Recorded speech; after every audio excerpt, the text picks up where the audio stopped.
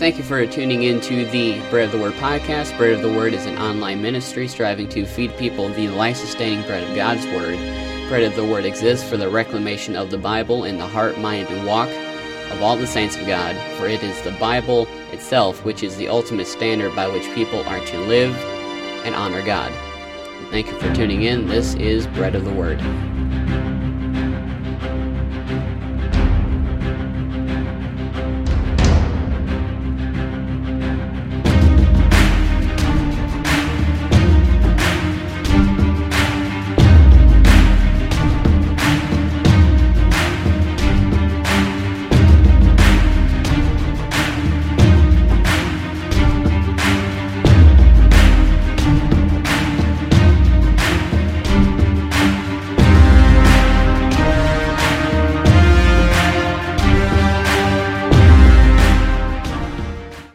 Welcome back to yet another episode of the Bread of the Word podcast, where we go verse by verse through the Bible and pull out the good stuff as we go.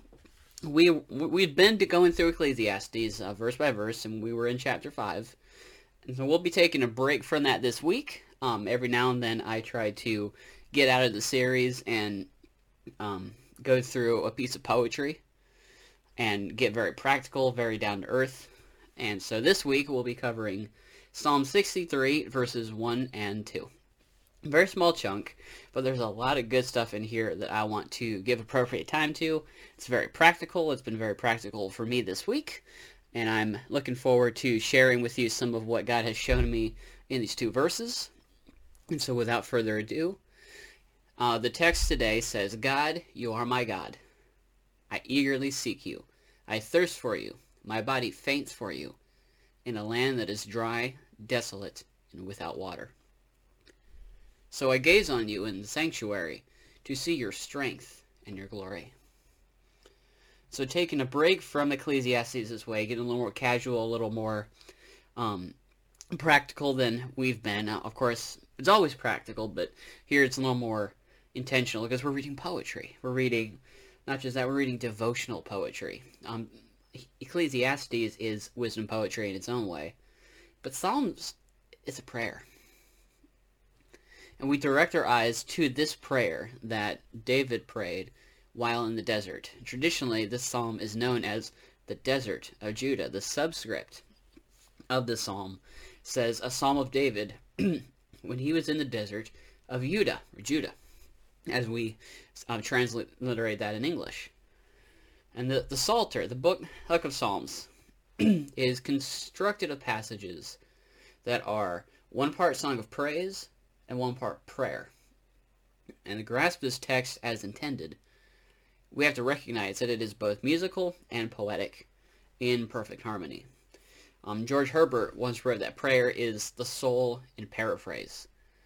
And which soul is in paraphrase here? The Psalm of David, when he was in the desert of Judah. When David wrote this, when he wrote this is debatable. Some say he was hiding from Saul, others say he was hiding from Absalom, but nonetheless, David was in hiding in the desert and prayed the psalm. And it's worth establishing that what makes this psalm a psalm is not the human author. We do not have this in the Psalter because of the moral qualifications of David. Quite actually the opposite. David in his life was a scoundrel. He was a vile sinner just like the rest of us. His prayer is recorded in the book we call the Psalms because of the God who led him to write these words. 2 Peter chapter 1 says, above all, know this. No prophecy of Scripture comes from the prophet's own interpretation, because no prophecy ever came by the will of man. Instead, men spoke from God as they were carried along by the Holy Spirit. Revelation 22:6 says, then he said to me, these words are faithful and true. The Lord, the God of the spirits of the prophets, has sent his angel to show his servants what must soon take place. And so when we look at the psalm, it should be clear that the psalm is not reason to elevate David, but to elevate God, because ultimately God wrote the psalm through David. And so David is not the hero in this story. He may have been the human that wrote it, but the focus is not David. And so when we look at this, that's the backdrop here. Now we consider the first stanza. O God, you are my God, and I thirst for you. My body faints for you in a land that is dry, desolate, and without water. David expresses a longing for God, his God. O God, you are my God. And building off that setting, off the setting of this prayer, the psalm utilizes the desert poetically. In the view of the desert in the beginnings of the church, they held the desert in a very particular view. They saw the desert as a sort of spiritual battleground, where spiritual wars were waged. Jesus, the God-man, was tempted in the desert. Many in the early church went into the desert to pray and to fight those same spiritual battles. Why? Because there was something about the desert that was somewhat allegorical. It was a spiritual representation of something. It was a physical representation of something spiritual. One author comments on this: men who were tired of the world, or who had experienced great disappointments, or who wished to impress their views and ideas concerning spiritual matters on their fellow men, forsook the habitations of men, and retired into mountains and deserts, where they fasted, prayed, kept vigils, and meditated, and sometimes devoted their lives to ministering to the wants, both material and spiritual, of the poor and needy. And so this is how the early church looked at the desert. But we've got to look at, and some of that I think can carry over, but there's a deeper meaning to the desert here that David is illustrating, that God is using David to paint. What is the painting here? And it starts with, "O God, you are my God." That relates directly to these other lines here. "I seek you eagerly. My body faints for you in a land that is dry, desolate, and without water." And which God does David thirst for? Elohim atah ani Eli.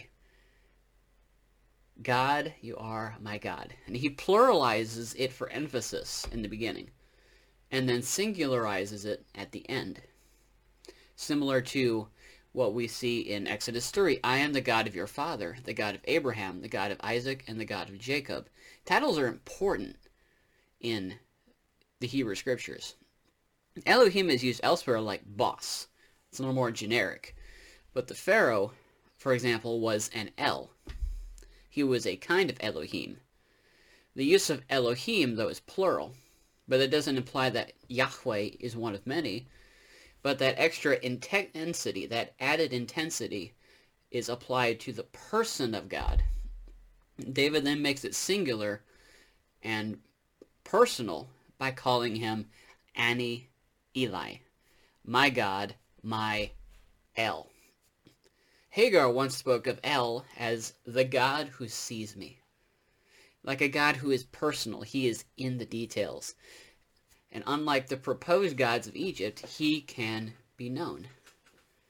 Exodus 7, Pharaoh will not listen to you, but I will put my hand into Egypt and bring the military divisions of my people, the Israelites, out of the land of Egypt by great acts of judgment. The Egyptians will know that I am the Lord when I stretch out my hand against Egypt and bring out the Israelites from among them. And then we skip down to chapter 16, verse 4. Then the Lord said to Moses, I am going to rain bread from heaven for you. The people are to go out each day and gather enough for that day.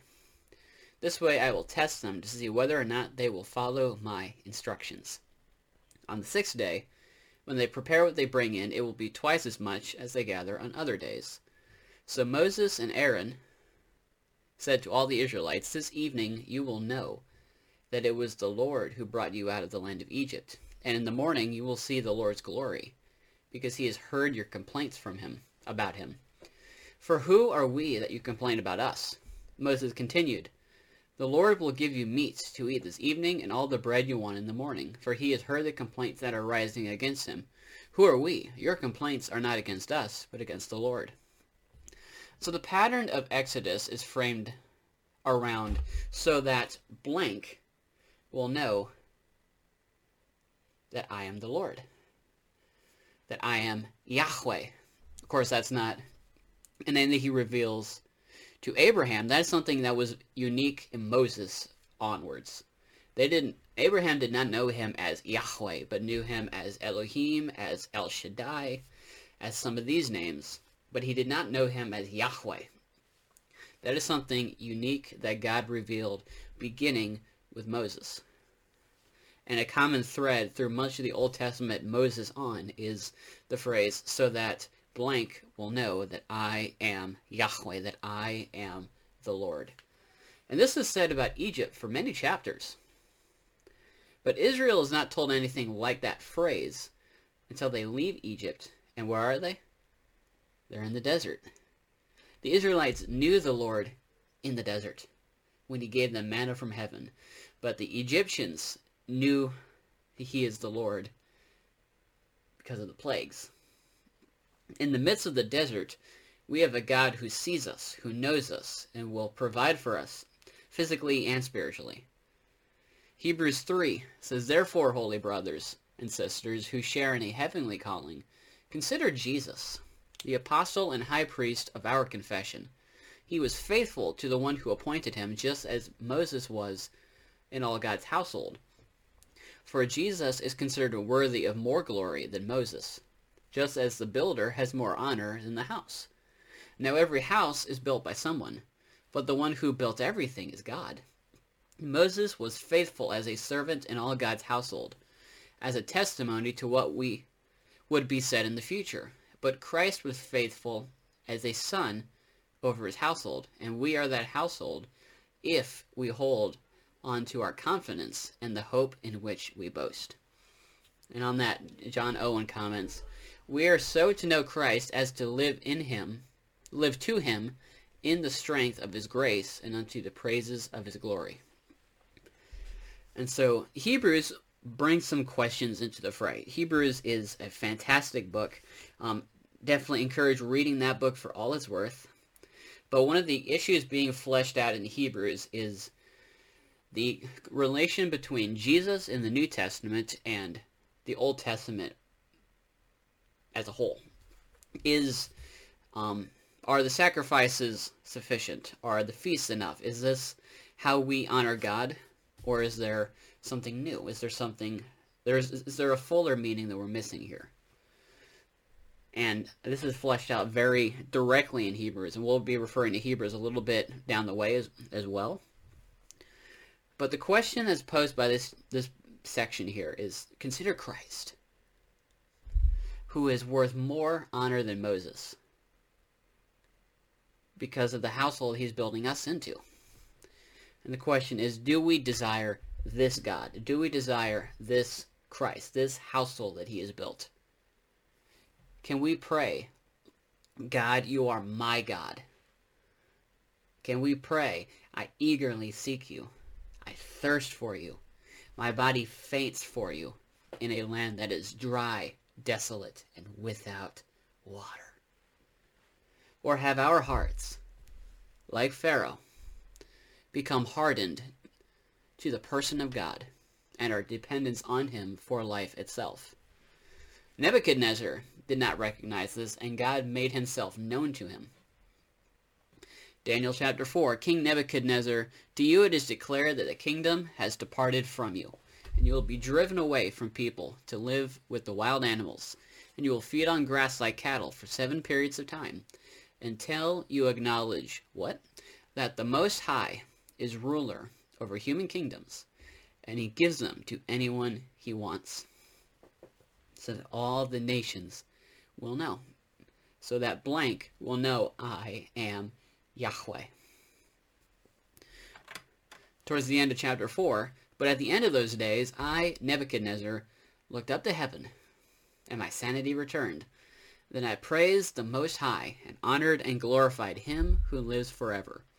For his dominion is an everlasting dominion, and his kingdom is from generation to generation. All the inhabitants of the earth are counted as nothing, and he does what he wants with the army of heaven and the inhabitants of the earth. And there is no one who can block his hand or say to him, "What have you done?" At that time my sanity returned to me, and my majesty and splendor returned to me for the glory of my kingdom. My advisors and my nobles sought me out. I was reestablished over my kingdom, and even more greatness came to me. Now I, Nebuchadnezzar, praise, exalt, and glorify the King of the heavens, because all his works are true and his ways are just. He is able to humble those who walk in pride. So, if we're to long for God, as the psalmist did, to what end ought we direct our longing? What is the goal? What is the focal point here? Verse 2, "So I gaze on you in the sanctuary to see your strength and your glory." Is that our longing? Is that my longing? Isaiah 55 says, "Seek the Lord while he may be found." In the midst of our desert, let us seek the Lord who can be found. For the God of the garden is also the God of the desert. And God is sovereignly ordering our lives, even in the desert. Consider this passage from Hebrews chapter 12. It says in verse 3, "Yes, think about him who endured such hostility against himself from sinners, so that you won't grow tired or become despondent. You have not yet resisted to the point of shedding blood in the contest against sin. Also, you have forgotten the counsel which speaks with you as sons. My son, don't despise the discipline of Adonai, or become despondent when he corrects you, for Adonai disciplines those he loves, and whips everyone he accepts as a son. Regard your endurance as a discipline. God is dealing with you as sons. For what son goes undisciplined by his father? All legitimate sons undergo discipline, so if you don't, you're an illegitimate son and not a true son. Furthermore, we had physical fathers who disciplined us, and we respected them. How much more should we submit to our spiritual Father and live? For they disciplined us only for a short time and only as best they could. But he disciplines us in a way that provides genuine benefit to us and enables us to share in his holiness. Now all discipline, while it is happening, does indeed seem painful, not enjoyable. But for those who have been trained by it, it later produces its peaceful fruit, which is righteousness. So strengthen your drooping arms and steady your tottering knees, and make a level path for your feet, so that what has been injured will not get wrenched out of joint, but rather will be healed. And that was out of a translation that was done by a Jewish rabbi who was convinced that Jesus is the Messiah, that he is the fulfillment of the Old Testament, that he is a Jewish rabbi who has trusted in Christ, and this is a translation he put together. I'll call it Complete Jewish Bible, but it gets the point across.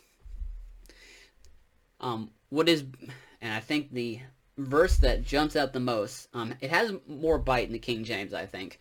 "If ye endure chastening, God dealeth with you as with sons.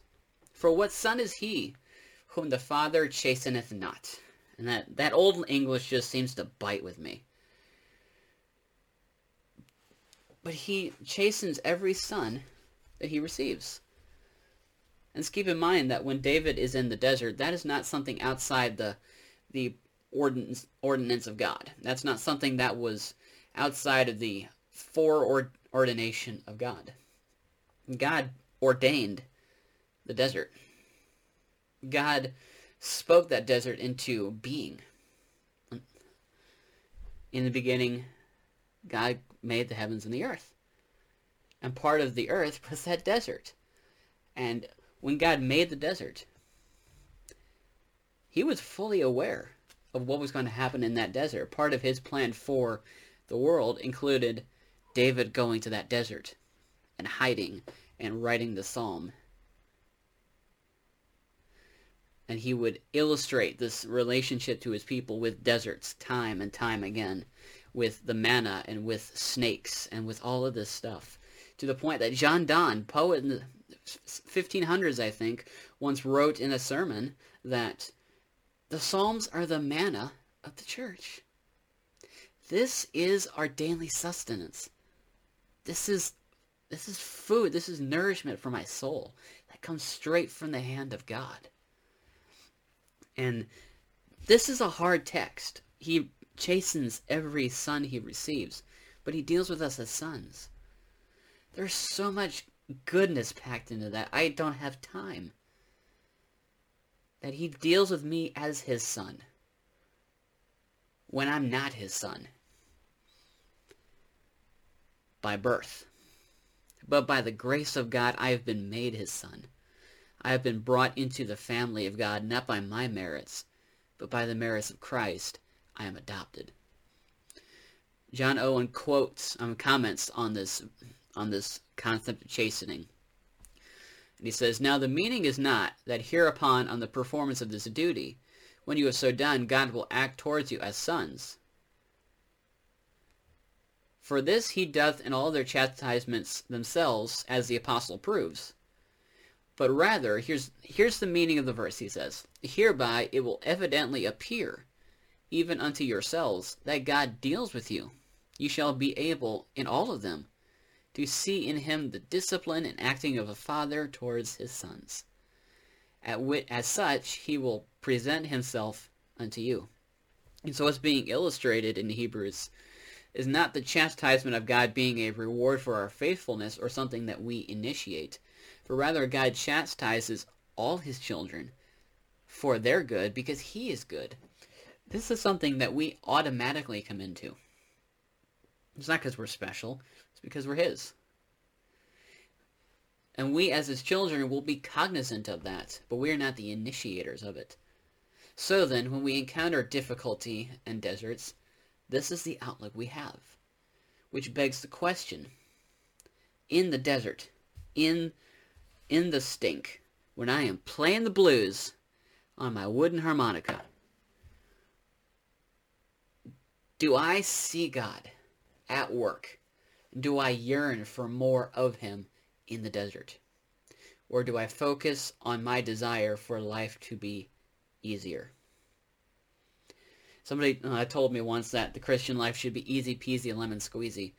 But actually, it is difficult, lemon, difficult. Just look at the preceding passage here in the beginning of Hebrews 12. "So then, since we are surrounded by such a great cloud of witnesses," witnesses to what? Witnesses to Christ, to all that he has accomplished. So then, since we are surrounded by such a great cloud of witnesses, let us too put aside every impediment, that is, the sin which easily hampers our forward movement, and keep running with endurance in the contest set before us, looking away to the initiator and completer of that trusting, of that faith, Christ Jesus, who, in exchange for obtaining the joy set before him, endured execution on a stake, on a cross, as a criminal, scorning the shame, and has sat down at the right hand of the throne of God. Yes, think about him who endured such hostility against himself from sinners, so that you won't grow tired or become despondent. You have not resisted to the point of shedding blood in the contest with sin, and you have forgotten the counsel which speaks with you as sons. My son, don't despise the discipline of Adonai, or become despondent when he corrects you, for Adonai disciplines those he loves, and whips everyone he accepts as a son. And that is a direct quotation from Proverbs chapter 3, verse 11 and 12. And we will close the same way we began. When things get hard, we sing to God. I've said it before and I'll say it again. Life is hard without Jesus. Life is hard with Jesus. So it's not a matter of choosing between easy and hard. Life is hard. That is part of the curse. The ground is cursed because of sin. By the sweat of your brow you shall eat bread. and to dust you shall return, for from dust you came. So life is hard with Jesus, and life is hard without Jesus. Choose your hard. We can suffer now and suffer later, dying the second death on the day of the Lord. Or we can suffer with as people who have hope. We can plow in hope, knowing that things will get better, that things will find their truest meaning. Where ultimately what I'm enduring is for my good. It is to make me more like Christ. And in the desert, sometimes it takes a desert for me to truly yearn for God. Sometimes we don't realize our need for God until we are deprived of our comforts, when we are staring our unreliability straight in the face. G.K. Chesterton once noted that the people that believe in themselves the most are all locked up. They're all in insane asylums. The people that believe in themselves the most are crazy. Because why would you trust solely in yourself? There was a time, he said, when people questioned themselves and had more assurance in things outside them. God is the thing we trust more than ourselves. Because when my mind fails, when my wallet fails, when my fill-in-the-blank fails, God is still there. And so then, since we are surrounded by such a great cloud of witnesses to that, let us too put aside every impediment, the sin that easily hampers our forward movement, and keep running with endurance the contest set before us. And pray this psalm. Make this prayer to God. Make this your prayer to God. And may we all be further conformed to what God is doing in and around and through us. God, you are my God. I eagerly seek you. I thirst for you.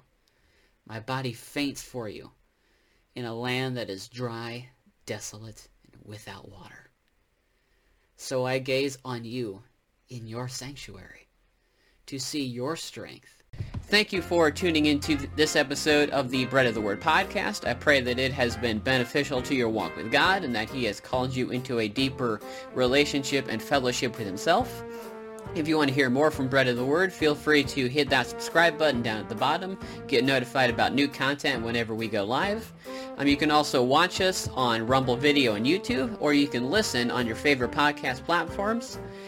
You can also find us on social media. If you want to follow us on Facebook, Twitter, or Gab, links will be provided in the bio if you would like to check those out. And there will also be a message in the comment section, a free gospel message for download entitled The 2 J's, The Joy of the Potter and the Journey of the Clay. That is something that I've written. That's something God laid on me to write and then send out.